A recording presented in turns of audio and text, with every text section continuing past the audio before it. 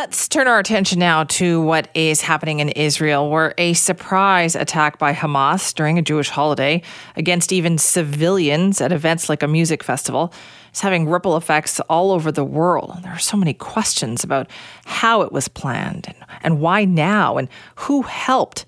So right now we're going to talk about the situation and why there is this discussion about how this seems to be different from previous incursions in fighting that we have seen in that area.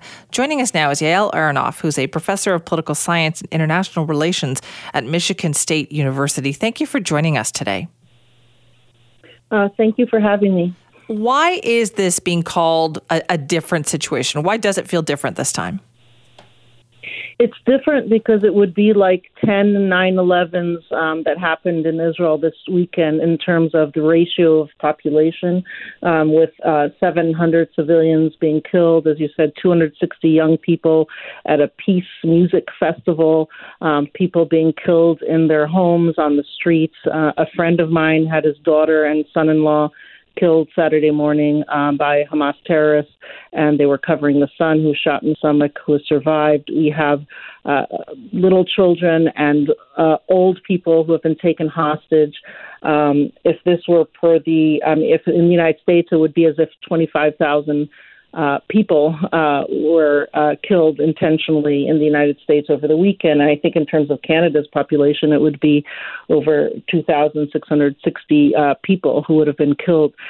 So that's why it's something different. It's just the magnitude of slaughter and massacre and terror that has happened, and people coming over ground, underground, over sea, over 4,400 rockets.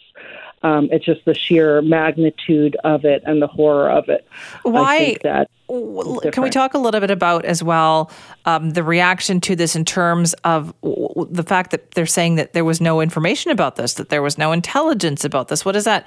What do we know at this point about the process that led up to this? I mean, we don't know enough and don't know much yet. We know that it was a disaster in terms of the government and in terms of the intelligence.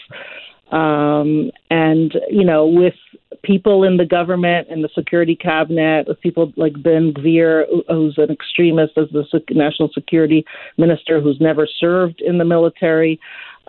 We don't have the most experienced people at the helm.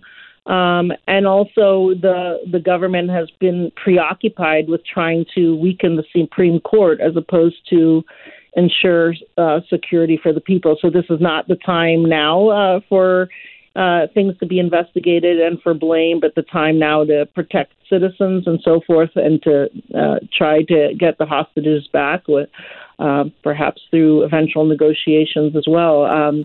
Yeah, this is colossal failure of intelligence and What do you think of the reaction so far, like from the international community? I mean, I think from what I've seen, it's largely sympathetic and empathetic in terms of the massacre and slaughter of civilians in Israel and the right for Israel to defend itself. I, of course, feel for Palestinians as well. Hamas did this huge initiation and provocation, knowing that Israel would come into the Gaza Strip and inviting it, and knowing that more civilians would be killed. And so it's just horrific for also Palestinian civilians to be suffering in this way. I just hope for a peace as quickly as possible. I can't help thinking that one of Hamas's motivations was to try to destroy hopes of reaching a Saudi Israeli normalization that hopefully would also hinge on process towards Palestinian independence for a two-state solution. But Hamas has always opposed the two-state solution and is one of the reasons that there's no independent Palestinian state now, because during the 90s, when there was supposed to be a process towards a two-state solution, it's up to all its suicide bombings in Israel because it didn't want an independent Palestinian state in part of the land. It wanted an independent Palestinian state in all of the land. And it certainly has been a spoiler from then until now. And I hope that the government also, though, will act in a restrained manner, although Hamas makes it very difficult to go after it and try to find hostages when they embed themselves among civilians. So it's just a horrible, horrible, horrible trap that they've set. And I hope that Israel can respond wisely, that the international community still understands all the difficulties that are there and that they all help towards getting to a negotiated eventual solution and peace agreement based on a two-state solution and help. Let's talk about what this means for the region as well, too, because there's been talk about, Iran helped Hamas plan this, and this was because of Israel, working towards a more normalized relationship with Saudi Arabia. Like, how much do you think all of that plays in here, too? I think it's a strong possibility. I mean, we all know that Hamas trains Hamas and Islamic Jihad at times, supplies them all these sophisticated weapons and rockets, trains them, shares doctrine with them, as well as from Hezbollah. They have video conferences together.